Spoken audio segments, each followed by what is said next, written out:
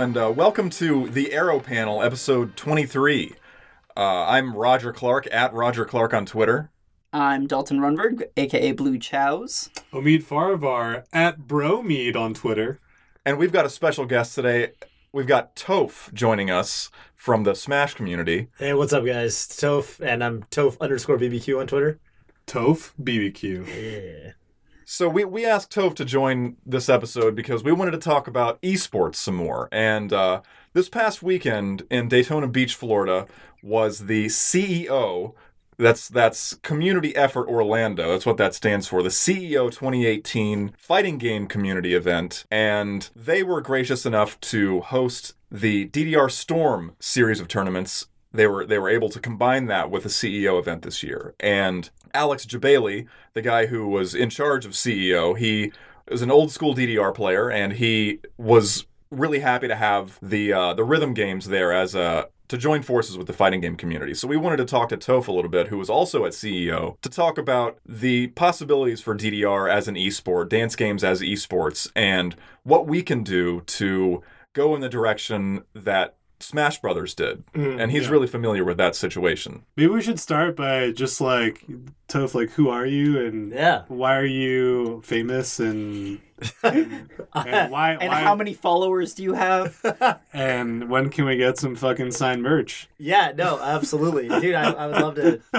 Well, so I actually, before I got into Smash, I was I was very much into rhythm games. It was like my main genre, actually. Kind of almost paradoxically, the only real rhythm game I didn't get that into was like dance games. Mm-hmm. I think I was just like lazy, like physically. It's a lot of work. I feel like we met in an arcade playing 2DX like 12 years ago. Yeah, like Sviggle or something. You went to school in LA? Is that right? No, I went to school in Hawaii. So what? Yeah. So you were in LA for something? I was probably visiting or something. Interesting. Anyways, yeah. Please continue. Yeah. I recognize your name from some step files. Yes. Oh, that's right. Yeah. That's right. That was me in high school, man. I was really big into I feel like it's funny because it's almost like I almost should have known that I would end up as like a commentator or something that wasn't. I'm not like known as a player in Smash. I'm known more as a commentator. And in Stepmania, I wasn't known as one of the best players, although I was one of the better one-handed players. But my like pride was making step charts for sure. Made a lot, like I was, man, like nothing mattered more to me. Like today, it's like Twitter follower counts. Back then, it was like the Monty style download count. Like, man, Duckamok, he was like Duckamok. He's like my rival, dude. Yeah. So what were some of your favorites or most famous and give us give us your personal favorite also. From my step files. Yeah. So I actually think the best step file I ever made was one of the last ones I made. And these were more keyboard charts. Although when I started, like there was less of a discrepancy. Like people hadn't really thought too hard about what the difference was between keyboard charts and like pad charts back then. Yeah, because people didn't play Stepmania on a pad, really. We just started the hacking of ITG machines like in 2005, 2006. Yeah. So that's about when you were on your way out. No? Yeah. No, well that was your peak. That was my prime. Yeah. That was your peak. Yeah, okay. That was my peak. That was my peak. I think one of the step charts I made that like really got me, or like, what like shot me to notoriety. I remember my era, because this is when I was in high school. I would be in the back of the class like making step charts on my laptop in class. I love it. I made SOS: The Tiger Took My Family, and that was really fun. Classic. I made there was a gravity chart that Cynic made that I think people didn't. I don't know if it wasn't as popular. I think I made a gravity chart that ended up being a lot more popular. I know this because when I the 2DX song?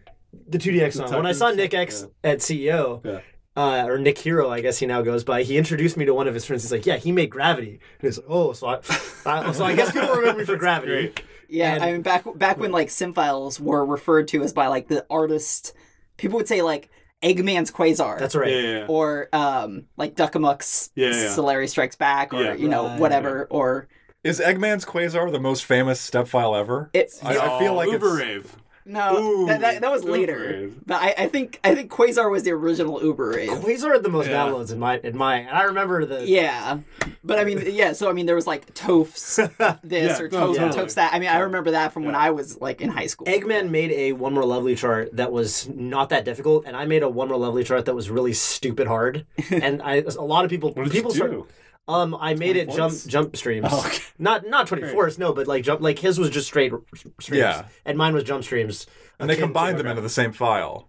They didn't combine. No, they were two separate. Oh, I see. Yeah, they were two separate downloads. Like they had different. I made my own graphics and everything. Like I Yeah. made my backgrounds and my banners. I feel like at some point I definitely played a One More Lovely file that had both the stream one and the jump stream Oh, one. as together. as different. I made a difficulties. heavy chart. Oh, That I was just see. streams. So you it was probably just played yours mine. then. You probably played Yeah. mine. Was Yeah. the background like mountains? Yeah. That was Yeah. yeah. That's the one we all played, I think. Okay. Yeah, like that was in turn like ITG Yeah, tournaments it and was. stuff. Yeah. Oh. I don't know if that was yours or if that might have been Eggman's. I don't know, but we'll have to find the chart later Right. I don't and know, confirm. But that was like the standard for like when people started doing stamina stuff in ITG was like playing One More Lovely. Like if you could pass One More Lovely, like that was You like were okay. yeah, you were a good like that was the shit. Right. Yeah. You know, so if you're new to dance games and you're listening to this podcast, like I don't know, help us kind of come up, and when I say us, I mean the collective community, like Yeah. help us figure out a way to document all of this past, because you're really missing out on so much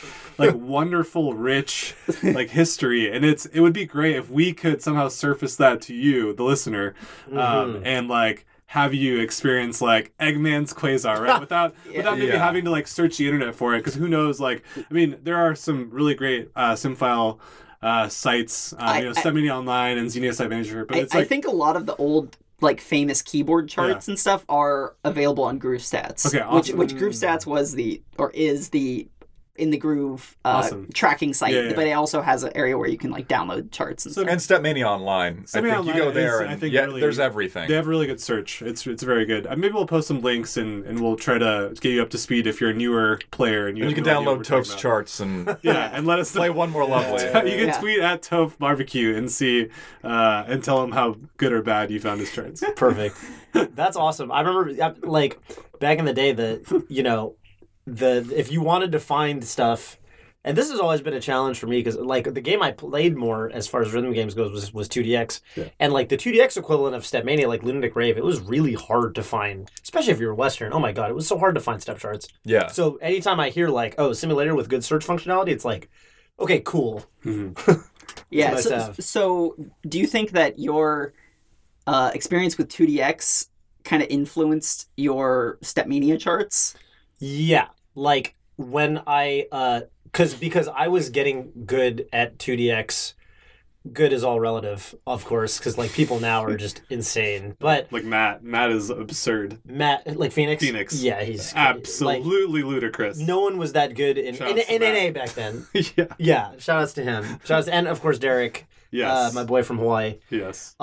who's been one of my best friends for many years. When I was starting to make step charts, for sure, I was more influenced by DDR, but then I was playing a lot of 2DX, and as I played more 2DX, and as the sort of keyboard Stepmania community was kind of developing and kind of becoming its own sort of thing, I definitely like started incorporating more things from 2DX, for sure. So Yeah. you were saying that you were primarily a one-hand player.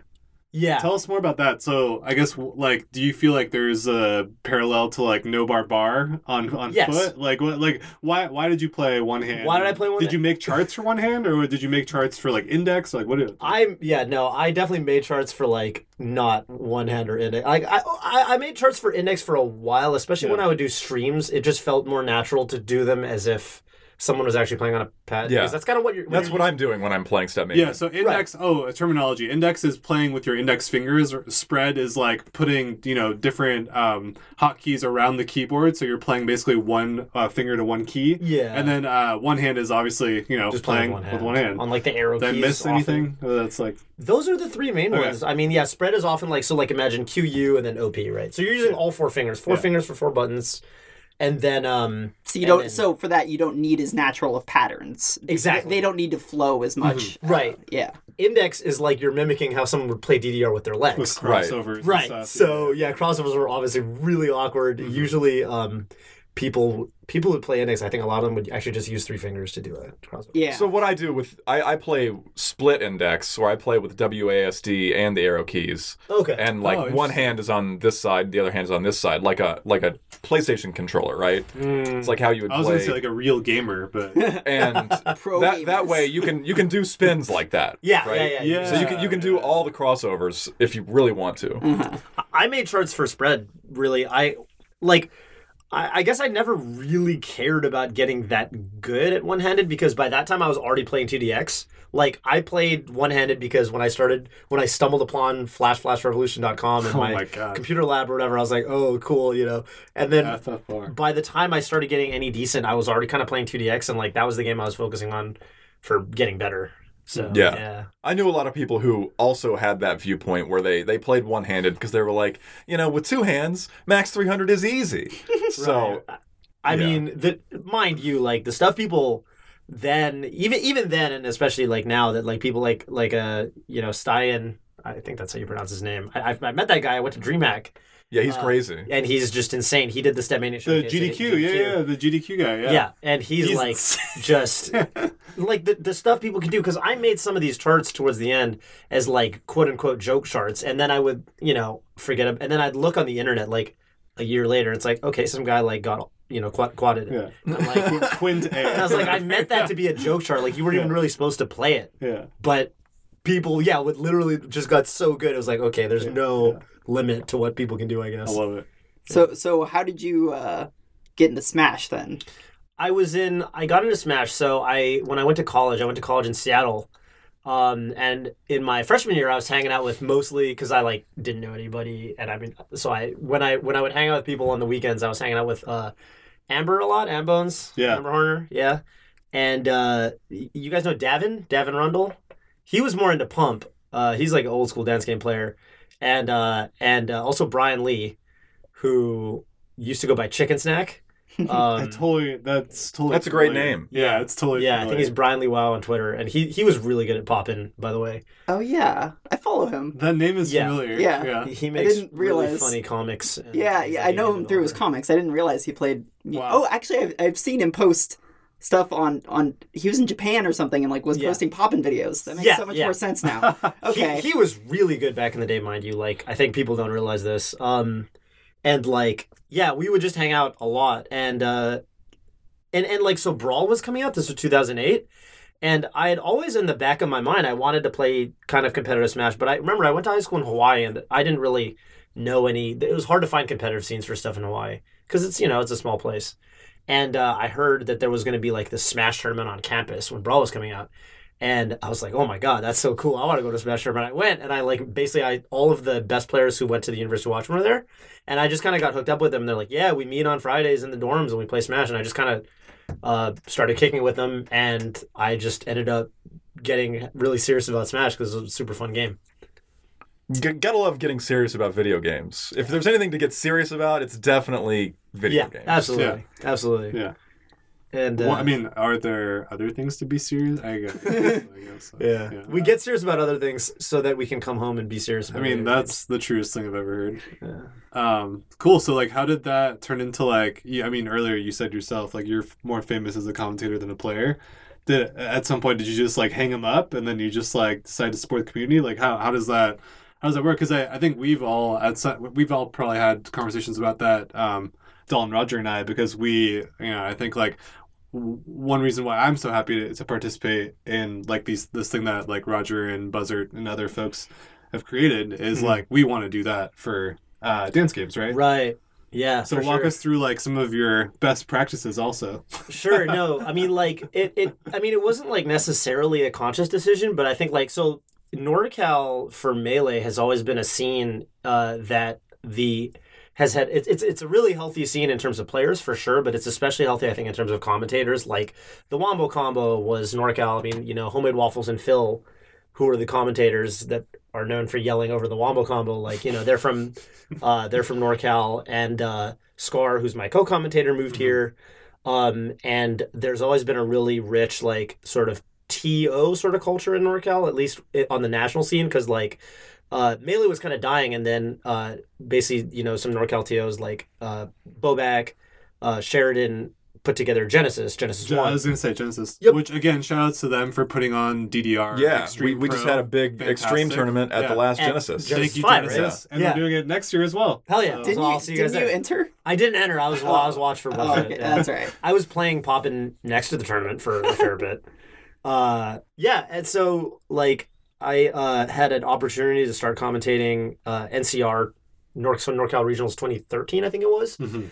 and it was cool because at that point I was already working full time, and like so I never really stopped entering tournaments. I still compete. But it's like, man, especially with Melee, like Melee is a game where the best players are like, they are practicing like 8 hours a day. It's like, you can't just, it's like, okay, you used to be able, like 10 years ago, you could say like, I'm going to be the best. And like, you know, people could say that, but they like, and have that dream.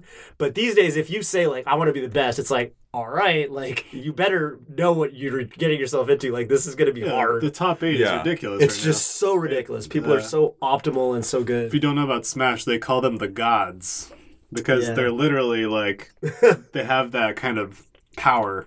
There's like a wall. crazy. I mean, and So I feel about Jeff and Chris, honestly. I think that when I think about that, I think immediately about Chris. Yeah, and I mean, like, I how don't- he plays every other day. Yeah. He gets to round 1 at like 7 p.m. and leaves at 1:45 a.m. Yep. And he's just doing that every other day. Yeah. And he would be doing it every day, except he said that he was getting injured. Wow. And like that's what it takes in order to be the best at something. And I think it's obviously the same way with Smash and chess or really anything that you want to be good at, you know? And that's awesome. I think that there's a lot of room though for the people who are slightly below the best. right. And you can get pretty far on having like a reasonably normal schedule, I think. I think so. Yeah. And so I'm trying to stick to that. you know. However, I do recommend quitting your job if you can, and taking 3 months off and just playing 6 hours. I would love to do that. because it worked for me, and it can probably work for you. So Toph, do you think that having the gods at the top, do you think that encourages people to get better, or do you think people see that and don't want to get competitive because they go, "Oh, I can never be that good"? Yeah, that's a really good question. I do wonder about that. I think it's mostly the former.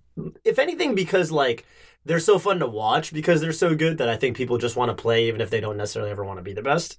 But like yeah, there's definitely people. I do see a lot of like comments from people who aren't necessarily in the scene. So for example, like Smash 4 players, which is it's like a younger scene, and you see a lot of people that'll say like, well, Melee's so boring because the same people win the tournaments all the time. And it's like, so I think it's just different mindsets. Some people like want to see, because like Smash 4, I think Smash 4 results have more settled down now because the game's been out for longer. But like for a while, like the results were really kind of random. You'd seen, a lot of upsets every tournament. And it's like kind of, I think there's like both mentalities are fairly legitimate. Like the former being, well, if a game is such that the better players are winning most of the time, that probably means it's like a more mature and like deep game.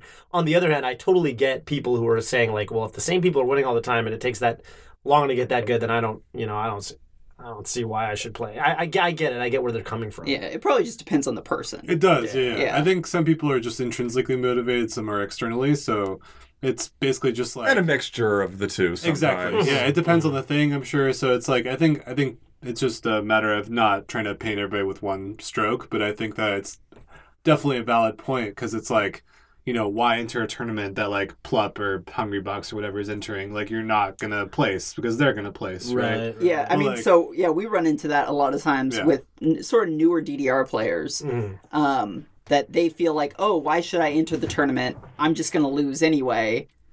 So, like, does that mentality sort of, I mean, I'm sure it exists in Smash too, but, how do you overcome that? Like, From a especially from like an organizer's perspective. yeah. How do you encourage people to enter tournaments, Yeah. regardless of their skill level? For sure. I mean, I think that so there's a couple things, half of the answer just comes from kind of like the culture, and then half the answer comes from doing tangible things. So like, for example, in Melee, a lot of Smash tournaments, I wouldn't say it's like hugely the norm, but a lot of Smash tournaments will do things like, so for example, an amateur bracket, like if you don't make it out of pools, you can optionally get entered into an amateur bracket. And It's a good idea. yeah, and essentially compete to like, there'll be like a smaller prize pool, but there'll be some fun, there'll be the idea is obviously you get to have more tournament sets.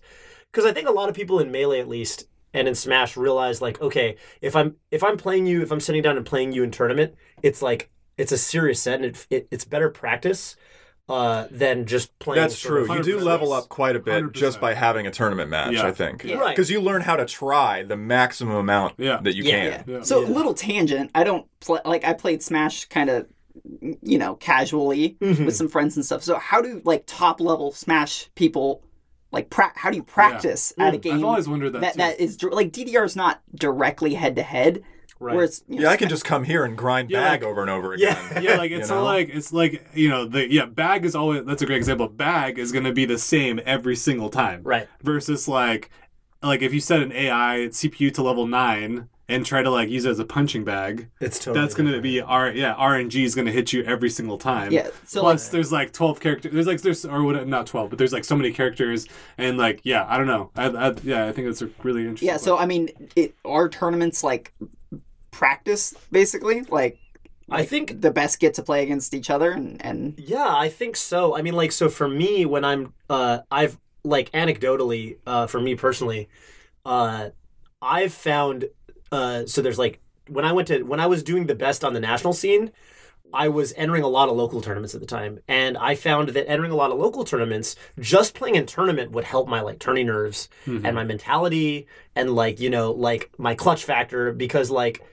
whether I'm playing someone at a national or a local, like if I care enough about the tournament set, I'm going to get nervous in a way that I wouldn't in friendlies.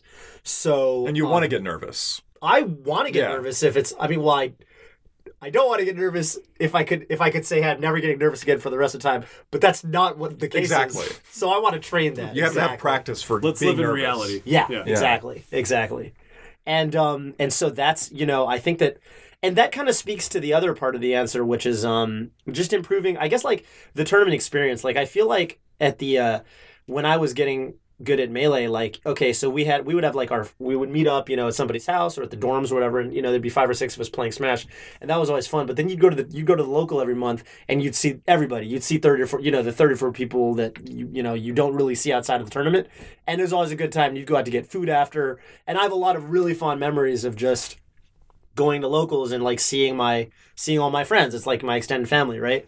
And I think that just like the tournament experience and kind of like, I don't know how necessarily it is with arcade. Like I know some arcade scenes that are so healthy that like you're bound to see everyone every weekend. But like I think that a lot of the draw for me for tournaments is you get to go to a tournament, you get to see everybody. Yeah, absolutely. yeah, I mean DDR is the same way. Yeah, same way, right? Yeah, especially because we don't have as frequent of tournaments. We have maybe quarterly local tournaments, Yeah. and then things like CEO where people will like fly out for it. But those are few and far Yeah. between. It's once or twice a year, maybe. It would be nice if we had more events. Yeah. And we're going to try and work on that. For sure. But I mean, I think most people see them as a reason to go and hang out with people. Yeah. And meet new people that you've talked to online and just kind of grow that community. Yeah. So I think outside of, like you were saying, even outside of the tournament itself is like building that culture around it as like it's an event. It's a fun thing. Just I like what you said do. too Yeah. about the nerves and how playing in the tournament is practice for overcoming nervousness in tournament situations.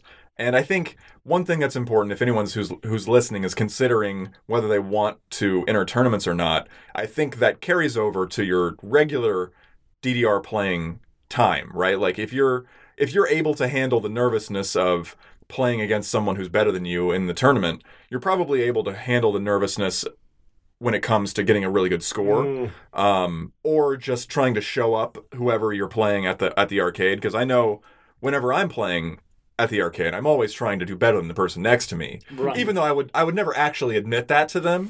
Like I'm being nice the whole time. I'm like, good job. It yeah. says versus. Yeah, but like So in my head, give I'm me a like, break. I got to do better because that's just It's That's what you do. versus mode, bro. Yeah, this is why I can't play with Roger anymore. He just gets way too aggressive when we play. He's like, Dalton, that's versus mode. Yeah, he's a good job. That's I me. guess That's me. Yeah. But I think that's good, and also I think that carries over to other parts of life too, where I think doing stuff like intense DDR tournament matches definitely prepares me for, job interviews and stuff where it's like, it seems like it's not connected, but it really is, like you're just in a high pressure situation, and the more high pressure situations you put yourself in and you come out the other side unscathed, then that's going to improve your life in general, I think. I agree with that.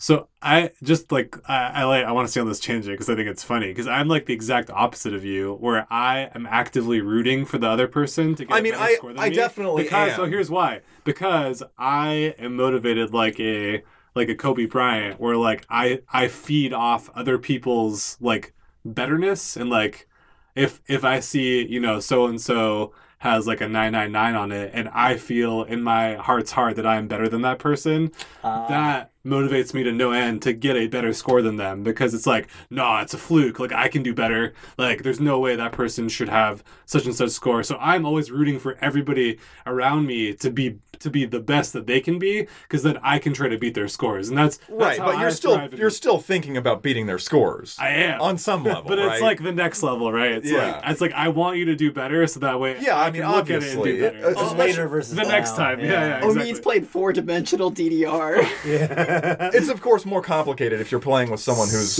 at your skill level versus someone who's not. No, totally. Where like, I definitely feel the whole, I want the person next to me to get a good score, because I want everyone to be happy, right? You want everyone to be having a good time. Slice, though. Yeah. But if I'm playing against Dalton or Omid or something, it's a little bit more complicated, right? Yeah. Yeah. I mean, more feelings. I think we're a good example, because we're all around the same level on most songs that like we could potentially get the same score or close scores on a lot of songs, so that it's like coin flips. Yeah, so use that to motivate each other. But yeah, I mean, in regards to tournaments, like personally, maybe other people feel this way too, is that I try way harder in tournaments. That like the past Fresno tournament, I got tons of new personal bests. Wow. And things like it in like new PFCs even. Yeah, I got Rising Firehawk and Chaos Eater like in tournament matches. Hard songs, dude. So you were saying earlier how the tournaments for Smash are the practice. Is there any other way that you're practicing? Sure. Well, I mean, they're not your main source of practice, because obviously they're more few and far between. Yeah. Like, I mean, there's solo practice, which is probably the most akin to how you grind rhythm games, because like, I mean, to give you like some context here, I mean, like I play Fox in Melee, and more generally I actually play Melee, which is a very like, fast technical game, high APM game. Like, I think that's influenced by the fact that I started in 2DX, because I was like, ooh, I have like, this is a character where I can do as many actions per minute as I do in 2DX. Probably not, directly equivalent, but you get the idea.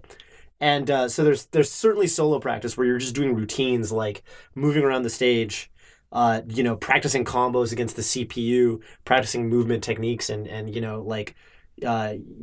various tight links and things like that against the computer. And that's practice that, most people, especially people that are trying to pick up a new character, will be doing a lot. And then it's just playing your friends, like, in like a casual setting, but like, especially like, if you want to get good at a certain matchup and you have a friend who plays that character, you'll try to grind out a lot of games with that particular matchup, and then you'll try to explore like, okay, what are my options in these different situations, and you might talk about it and things like that. So there's a lot of little different ways people try to get better, for sure. I think that the most unique thing about tournaments is certainly sort of the mentality thing, because it's like you said, it's you're going to be trying harder and there's more on the line. For sure. So, sort of transitioning tournaments into more of the esports scene. Can you kind of run us through? And Omid talked about this last episode briefly. Sort of the arc that Smash Brothers went through to become sort of where it is. Yeah, rejected to accepted, basically by Nintendo. Yeah, and by the FGC. And the FGC, right? Yeah. Yeah, I mean, you're talking about with respect to like streaming and stuff, or not even just kind legitimacy of legitimacy as a especially like in being hosted in FGC talk about tournaments. That too. Because I mean, I think that like essentially when I started playing Smash in 2008, Smash wasn't really seen as a fighting game. There was like it was obviously a game that had a lot of serious competition, but most like Street Fighter players, for example, would say like, Smash is like a party game, blah blah blah. Yeah. And It's too many dimensions. yeah, exactly, right? Yeah, there's no life bar. There's no life bar. It's percents, so it's completely different, right?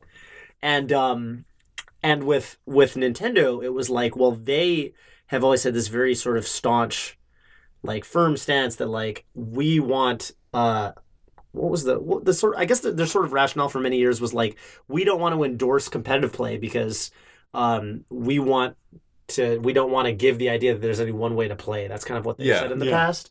Before that, it was all radio silence. But the idea is Nintendo's logical kind of right. They're like they make family friendly. They make casual games. That's their brand, right? They make Wii Sports and things like that, what have you. And they didn't want to. Yeah, I guess they just didn't want to sort of tarnish that sort of image they had. And that was all fine, but like there was what's the best way to sort of, I guess like it was frustrating for many years because like, so for example, when one of the big moments was in 2013 when there was a first of all, when every other fighting game was, it's worth mentioning that when every other fighting game was sort of getting big, and like, so for example, Street Fighter started having its Pro Tour and things like that, and Capcom was putting money into the prize pools, and even for like games like BlazBlue, like ArcSys would put a bunch of money in the prize pool and stuff, and Nintendo has never contributed to this day, they've never contributed to a Smash Brothers tournament prize pot. Like there's never really been developer support. They've never really like endorsed any sort of official league or anything like that. This probably all sounds very familiar, right?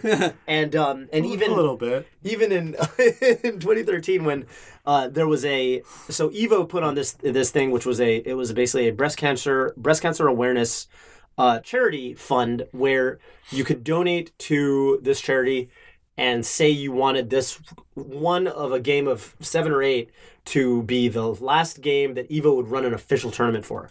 And so I think the Melee community basically, we were like, oh my God, this is our chance. We can get into Evo and have Super Smash Bros. Melee as an official game in Evo. And we really, like, the community, like, rallied, like, hardcore. This was like 4 years ago? Yeah. This was 5 years ago. 5 years ago now, yeah. Yeah.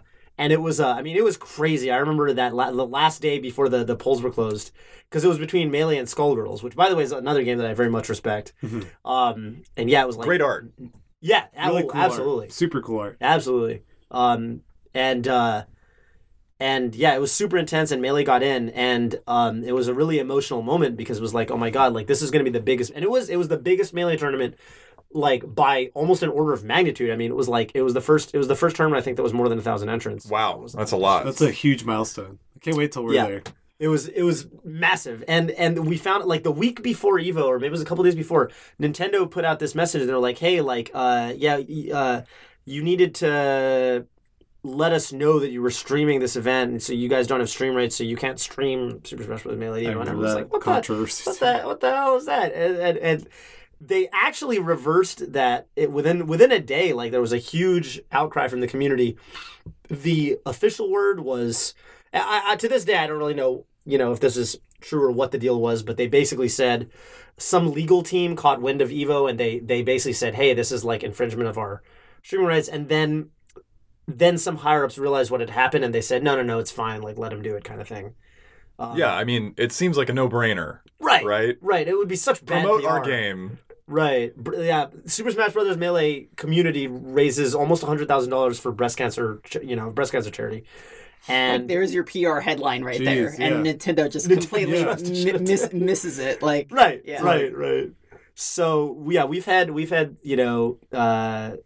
like our fair share of kind of getting trying to get legitimacy and trying to get company sponsor, like, or I should say developer sponsorship from Nintendo, and kind of it's been hard. They've been acknowledging the community more in recent years. I mean, they did the Smash 4 Invitational when Smash 4 came out, and that was cool because that was the first time they'd really put together a sort of tournament where the community was involved. And then this past E3 when they did the Smash Ultimate one, and they actually only invited like top players from each scene, and it was like quite legitimate. Yeah. So they're moving in that direction. It's kind of sick. Yeah. Yeah. Who won that again? That was I think it was South MK American Leo. player? Yeah, I think it was MK Leo. MK Leo. Yeah. Yeah.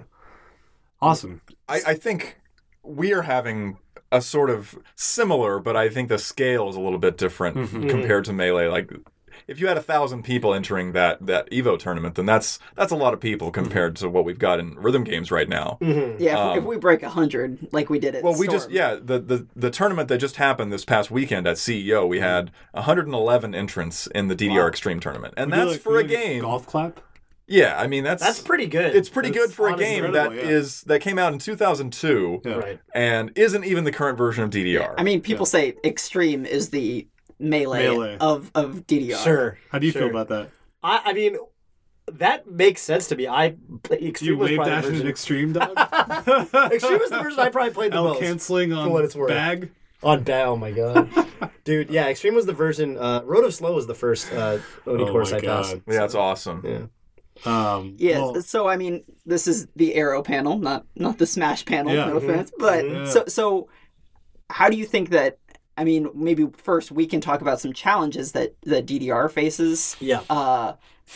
In becoming an esport compared to Smash, and then maybe you can tell us a little bit about how you think that we can. I'd love to kick it off because I feel like Toph is in a amazing. I'm so glad we have him on because he's in a great position to answer this, and I've been wanting to talk to you about this. Yeah. I want your honest opinion about all this, right? So, Smash, I don't play Melee. Right. I played Melee maybe when it came out for a few years.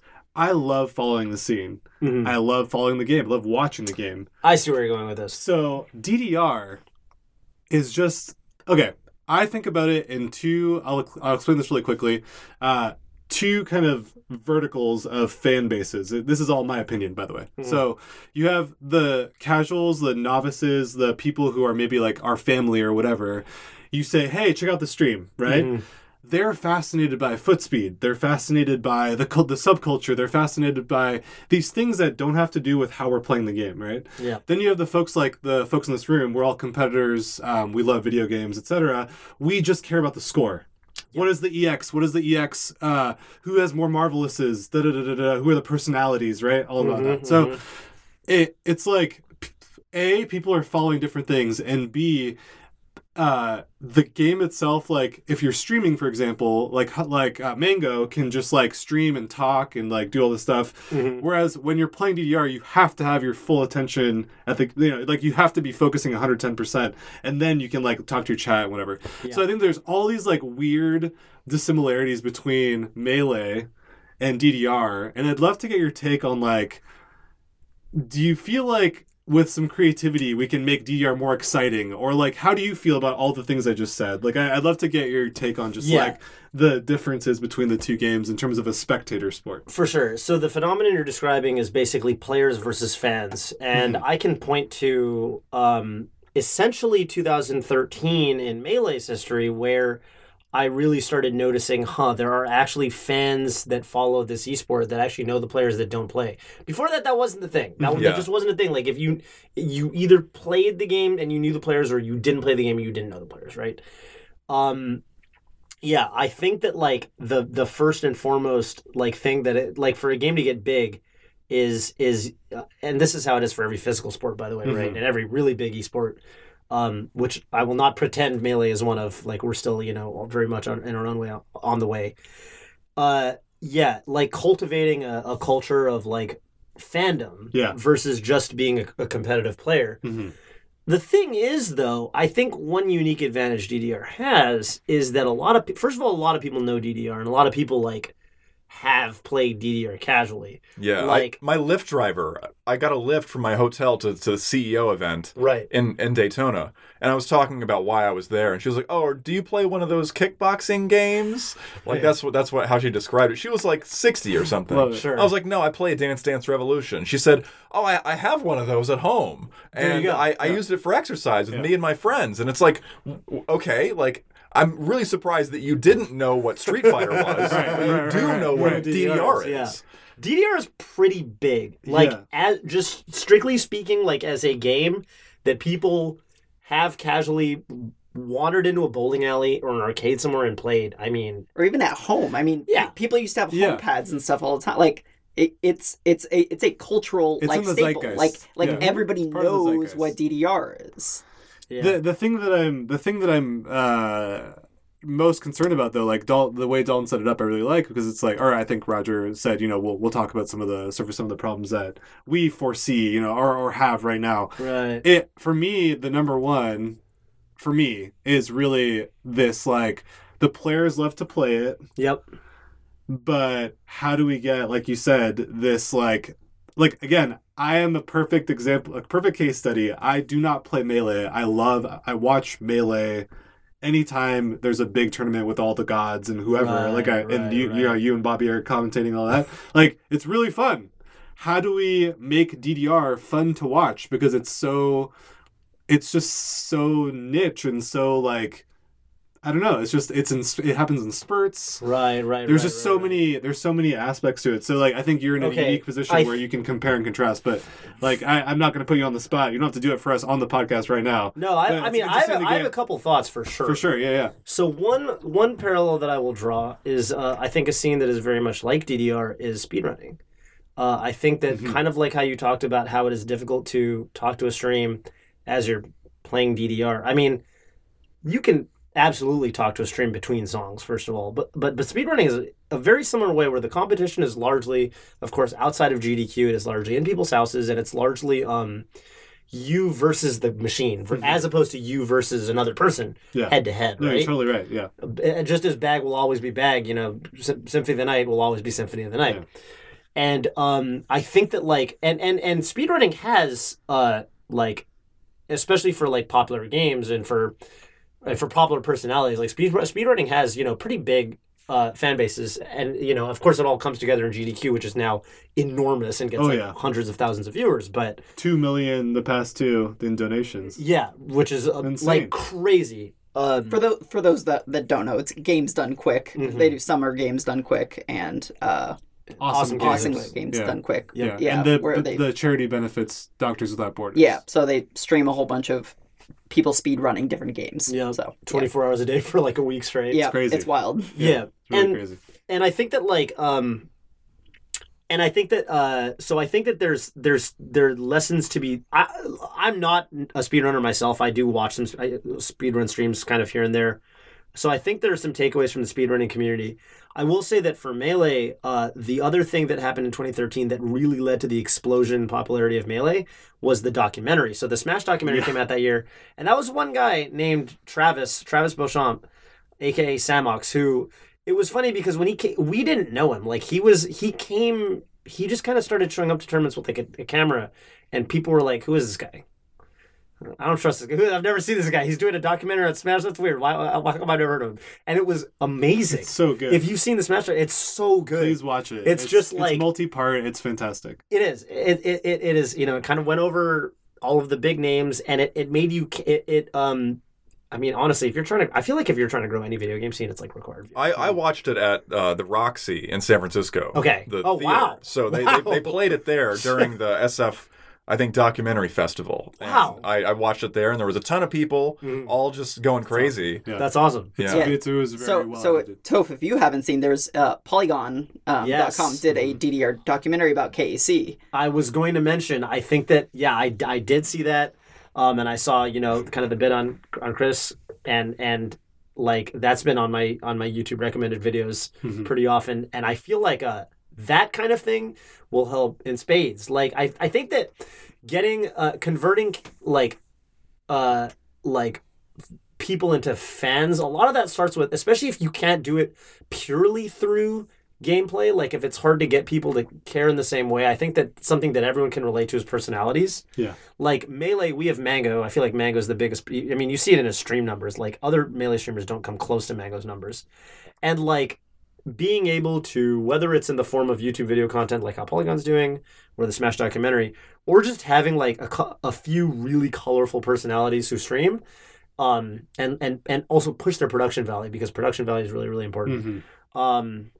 Stuff like this, I mean, this podcast, like when me and Bobby started doing the Scar and Toph show, that was kind of one of our goals, was like, we're just going to kind of get together, once every other week, and talk and just kind of be entertaining, and like, that is content. Yeah. The more content that exists, I think, that's like regular and consistent, like, it just really, really helps. And the more people can feel connected to personalities, really, really helps. Like, I don't have to have played, to kind of looping back to the speedrunning thing, I don't have to have played, like Mario 64 and know how to do the tricks myself.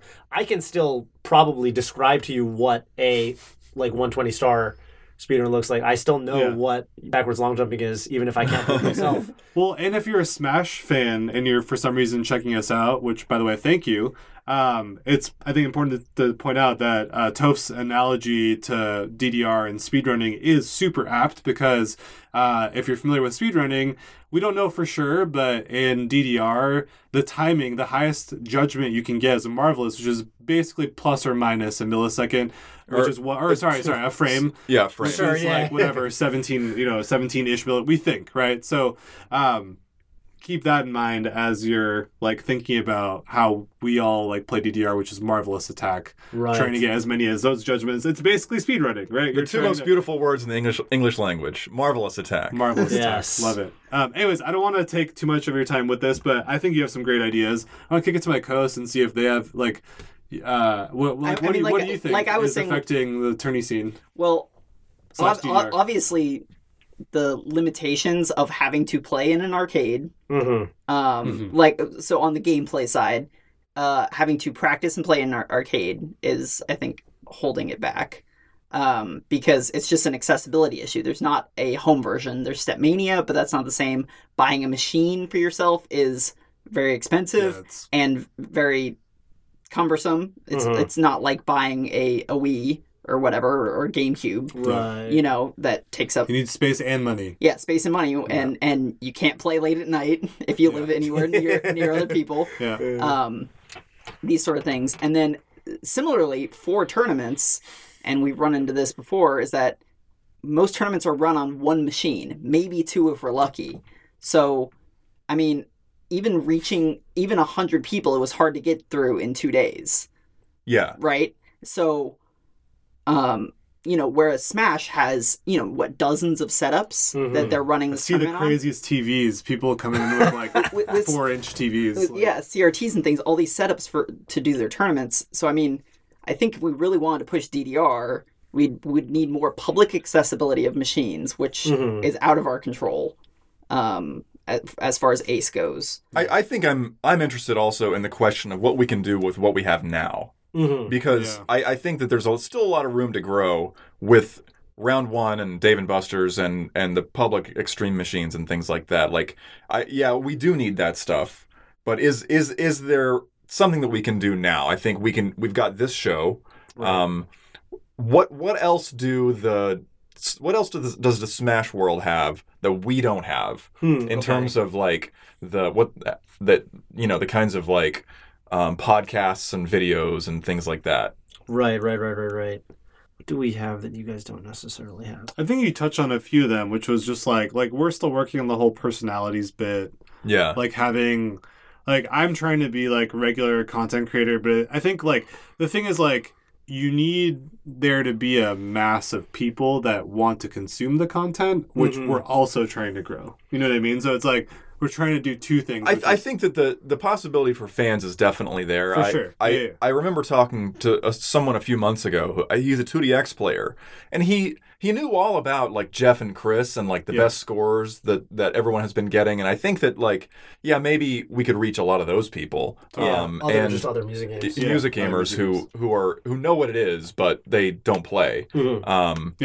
And there's probably a lot that we could do. Maybe we could interface with events like GDQ. And totally.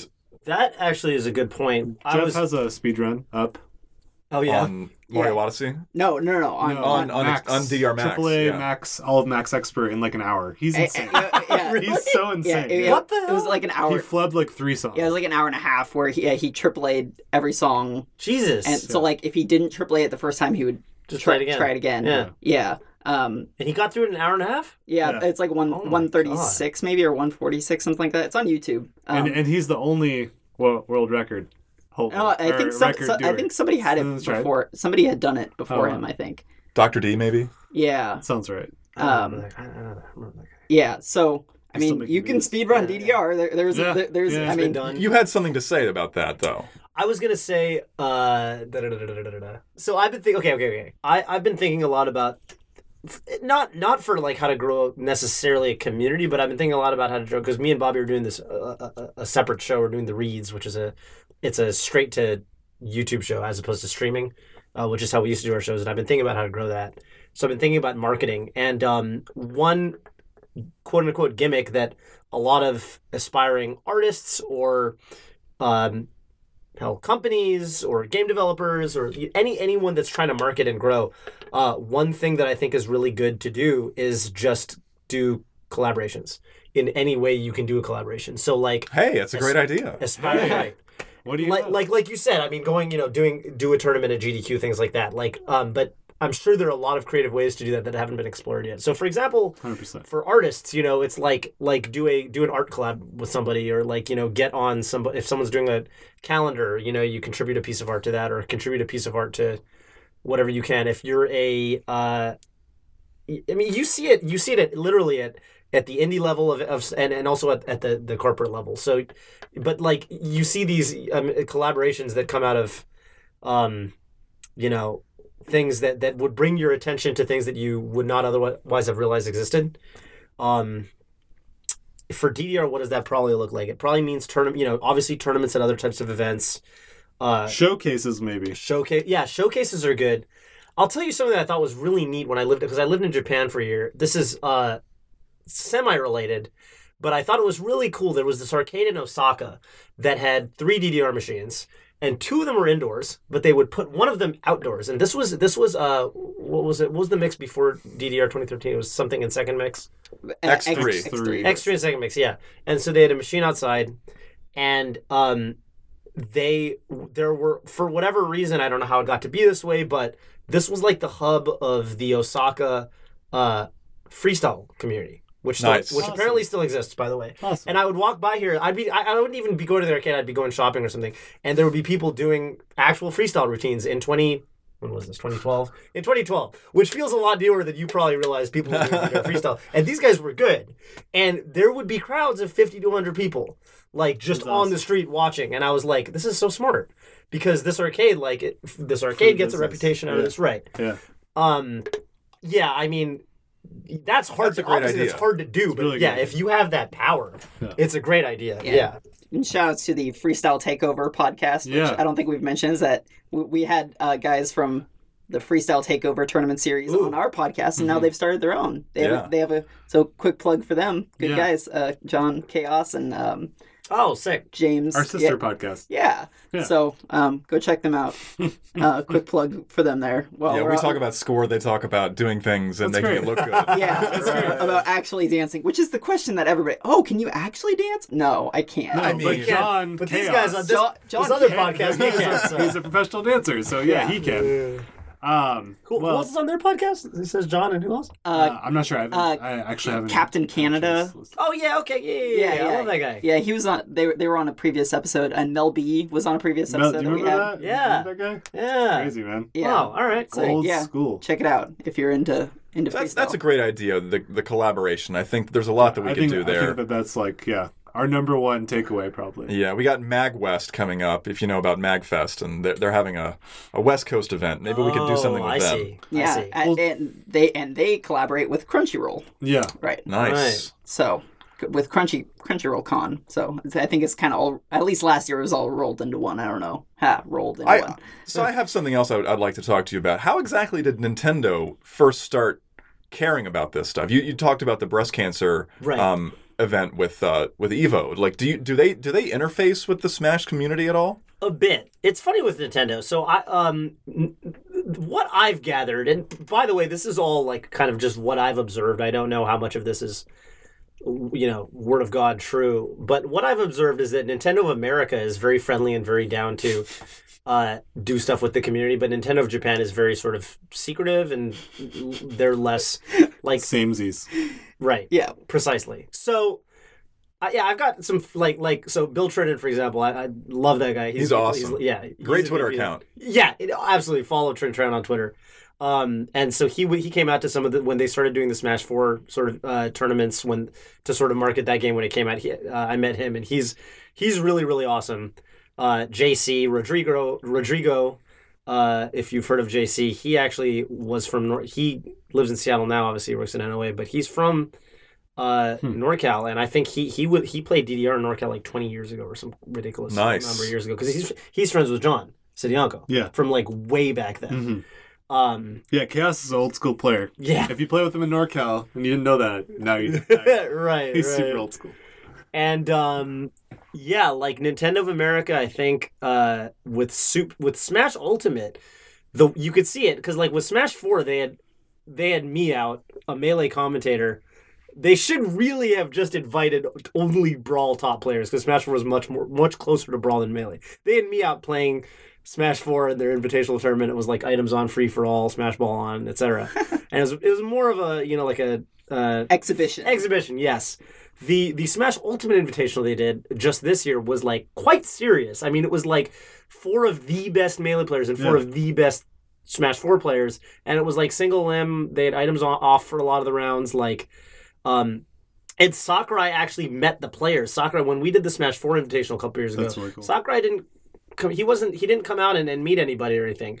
So they're definitely getting more involved slowly but surely. I mean, I think it's just been like a lot of we didn't do anything special. We just did the same thing for many years. Just stick I think with we're it. on the right path. Yeah. Just recently, Konami. We had some Twitter interactions with Konami recently, and one of our dance game celebrities, Adam Styles, ADM Styles, he kind of mentioned them a lot on Twitter and kind of said, you should bring back your DDR Twitter account because they didn't have an official account. Really? Official account for DDR. Can we say harass? And just a few days ago, Politely they harass. created one. Yeah. And they basically started talking about all the things that we were really hoping they would. We're like, it's the 20th anniversary of DDR this year. Can you please say something? Right. Can you please say something? So they finally created a Twitter account where they said, we're doing stuff. Yeah, and they had a DDR 20th anniversary logo in the header image. Oh. Yeah, this was literally like 3 days ago. And it seems as this might be a direct consequence of the American community just poking them, basically, because I think it's probably bigger here than it is in Japan.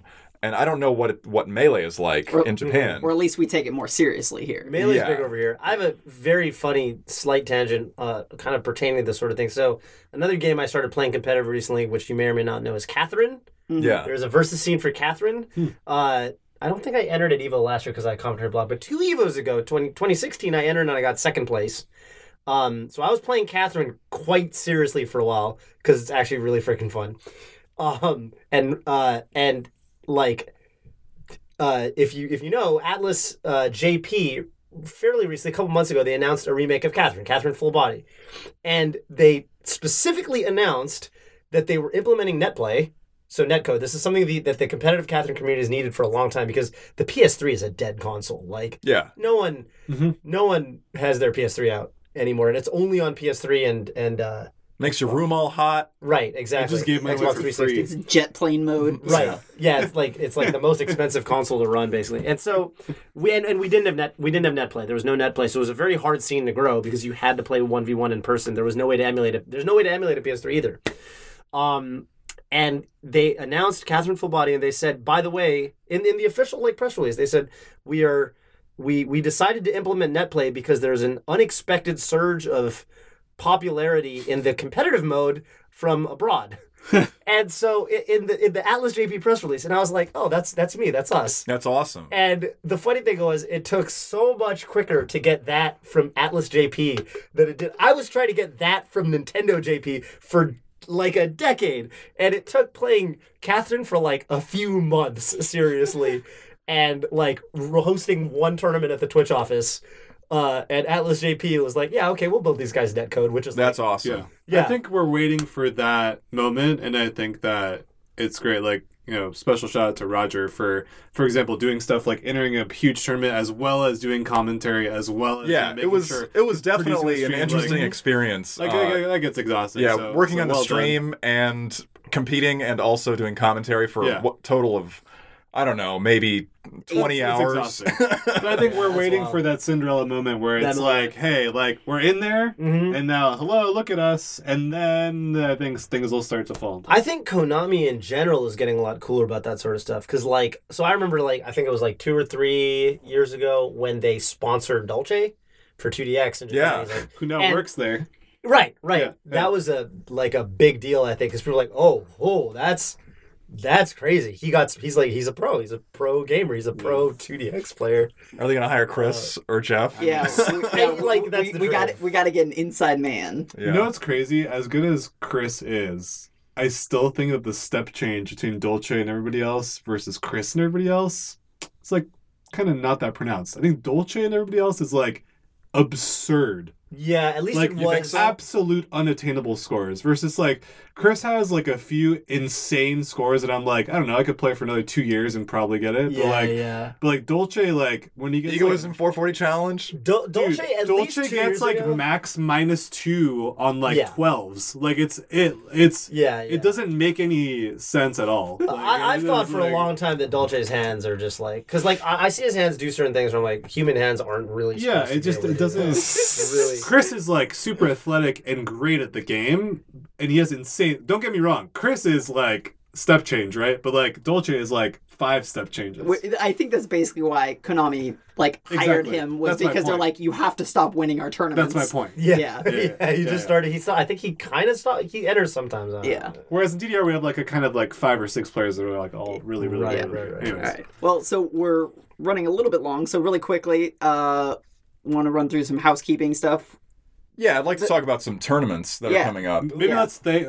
We should maybe thank Toph first. Well, no, he- I stay here. feel plenty. No, I we feel trapped plenty him in the room. thankful. It's fine. We can save that for the end. Okay, yeah, I like that. I like that. He's sticking Yeah, around. I'd like to Yeah. talk Tell about us, some tell us, tournaments tell coming us. up. We've got Well, for results from Storm. oh right, All so the CEO tournament we had DDR Storm there, and the Extreme Pro tournament was the one I paid the most attention to and competed in, and we so streamed.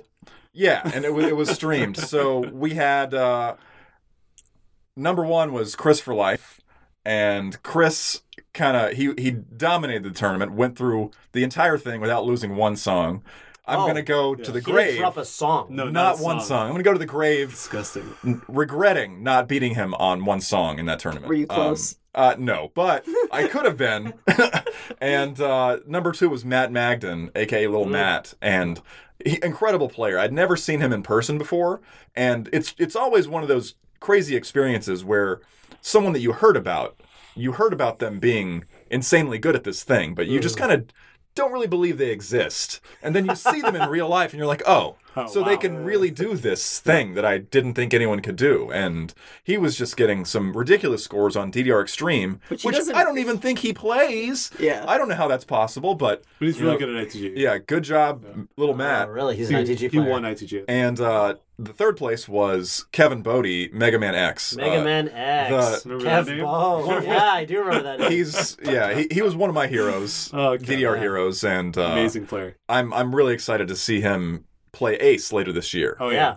And I gotta give another shout out to Alex Jabali for the CEO event and letting everyone who was a part of the rhythm game community join the event, as well as the people who ran the Storm tournament, Stephen Lowe, Viva La Mu, Yes. and Nick Hero, formerly known as Nick X, and Keyboard Head, aka Jimmy Doe, Thanks everybody. who ran the stream the whole tournament, and while I was commentating, he was really just amazing job. And supplied equipment. And supplied, yeah, he supplied all the equipment, and we had a great time running the stream. So hopefully everyone enjoyed watching that, and there were tournaments for Pump It Up and ITG there as well, and I believe J-Boy Yeah. won the Pump It Up tournament. Yeah. Is J Boy still winning Pump? Okay, so nothing's changed in like 10 years. I mean, And there's a Did Hudson enter Pump?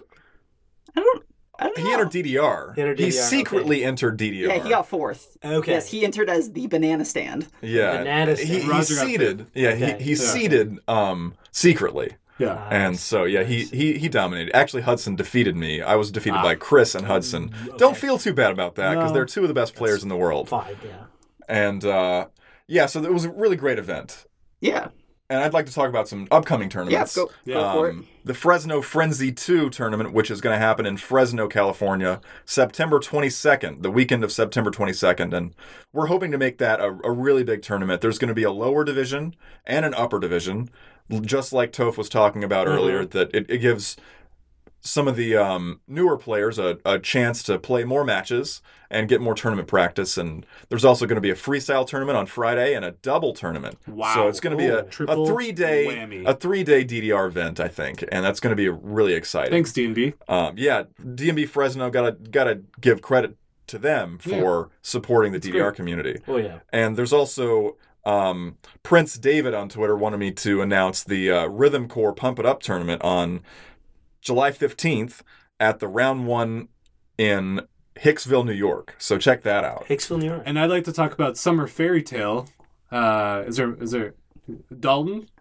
Dalton was gonna talk about Summer Fairy Tale. Yeah, do it.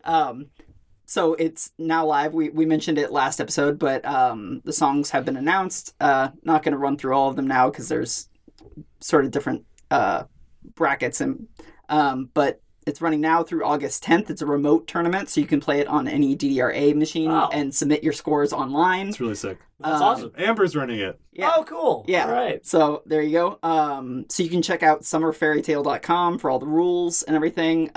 There's a Twitter, Summer SMMR Fairy Tale, and there's a Discord server. You can join our Discord server, which I think we forgot to mention last time. It's pinned on our Twitter. If you go to SF_evolved on Twitter, join, talk about DDR scores or whatever you want.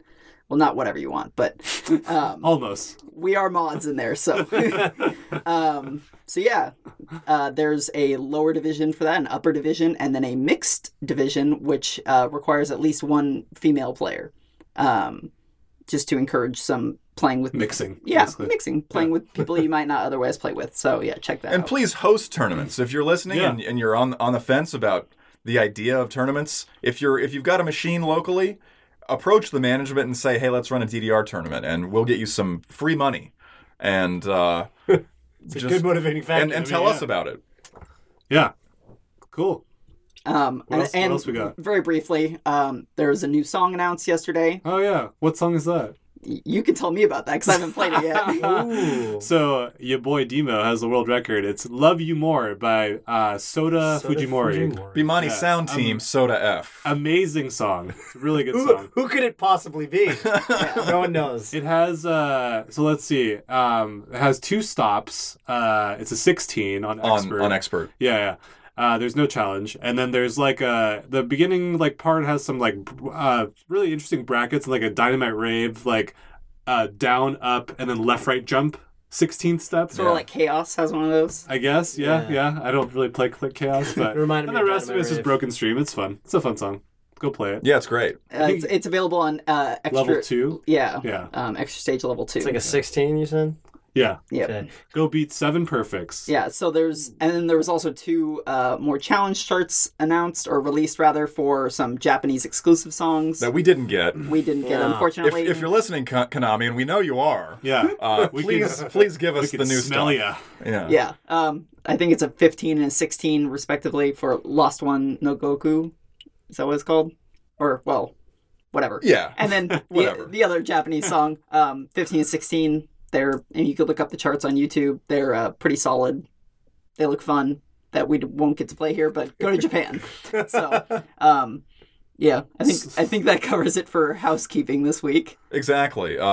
I'd like to say thanks to Toph for joining us for the podcast. It's been a pleasure. If you have anything else to say, please say it now. Well, he has a song for our set of the week, Toph. Oh, That's yeah, true. we've So got the set of the have week. that. I was just going to say, I think it's so cool that you guys go through and shout out and thank the TOs. Guys, always thank your TOs, thank your streamers. It's a big deal. Yeah. This is often thankless jobs. And I think and Thank you, Roger. Thank your TOs, thank your streamers goes You're a long welcome. way. I just do it for Brighten someone's DDR. day. That's right. It's for the culture. So yeah, Exactly. Toph, why don't you sure. kick off our set of the week? Set of the week. Okay, so I have a bit of a story to accompany my song, and you guys are not gonna you never guess my song. I want you guys to guess the song I picked almost. All right, so If you give me a mix, I guarantee I'll get it first try. Extreme. There's no way. I know. Love this feeling. No, but good pick. A very slightly different a very different I slightly want you to different tell the mind state. story. I don't want to guess. All right. Well, basically, it's a short story. But when I was I never really played that much DDR. But for some reason, in the summer of 2012, I was like, you know what? I'm gonna try getting decent at DDR because DDR was the only music game that I sucked at. Yeah. I play every other music game. I play Use your feet. I never really used my feet except for the foot pedal on Drumania. I was like, I'm gonna see if I can get decent at DDR, and I played for like a month or two. I got to where the first song that was like reasonably the moment I realized like, oh, I could actually get decent at this game. I got 2 greats on Stoic. Yeah. Good And so choice. my song is Stoic. Good choice. There you go. I got 2. I just picked it. I got 2 greats. I was like, wow, 2 greats. That's like a pretty low number. And I was like, and I'd never That's a gotten very score. low number. I'd never gotten a score like that Yeah, before. on Stoic, which has It has a broken part at the end. yeah, Yeah. very off-sync stop. Which Yeah. I was trying to PFC it on Ace and couldn't even do it because I kept getting it good at the stop. So Stoic is my pick. There you go. like I will pick Awake. Awake. Great song. Yeah. Played It's it. from DDR 2014, right? Yeah, played it fairly recently. I played it today. Yeah, it's a good. I It's think really good. 13 on Expert, pretty fun. 16 on Challenge if you want to push yourself a bit. Oh yeah, Stoic is what? 13 on Expert? Yeah. Yeah. So Who's Awake by? It's by Tag, and okay. Tag is he actually wrote step charts for DDR Extreme, and then did? Naoki No way. took him under his wing and kind of What? trained him had no to be a kind of like the next Naoki. So he basically Wow. is the new Naoki. That's I mean, that's his a music's crazy great. story. I Yeah. love, I love Tag a lot. Tag actually used to update the blog for DDR Extreme. Like, so when they were doing the dev blog, it's like, okay, this week we're talking about the charts that we're making or the graphics. Every post was by Tag. Wow. Sick. And the song that I'm going to pick is I'm going to shout out the W folder. We've been talking a lot about the W folder. I'm going to choose White Rose. oh man, And White Rose is it's tricky. It's got a nice tempo change in the middle and some interesting 16th note rhythms. So check it out. I haven't PFC'd that yet. yeah. I kind of basically read it the other day, and Yeah, it's I was hard. like, why does everybody keep talking about this? I was like, whoa, it's an interesting song. Yeah. Speaking of challenge charts, I wish I had a challenge chart because Yeah. I mean, it would be nothing for the first half, and then it would just go buck wild for the second half. 'Cause there's a lot going on there. Weird polyrhythms and stuff. Yeah. Yeah. Have fun. It's White It's- Rose has lead speak in there. Yeah, so there's some numbers. Yeah. The I is a 1 and Oh, the, yeah. the S is a 5. Yeah. Mm. And so at the end of every show, we say thank you for listening, and then we say and thank you for playing all at once. So you think you got that? I think I got it. Okay. All right. It's really hard. Yeah. Yeah. So thank you for listening to the Aero Panel, and Thank you for playing.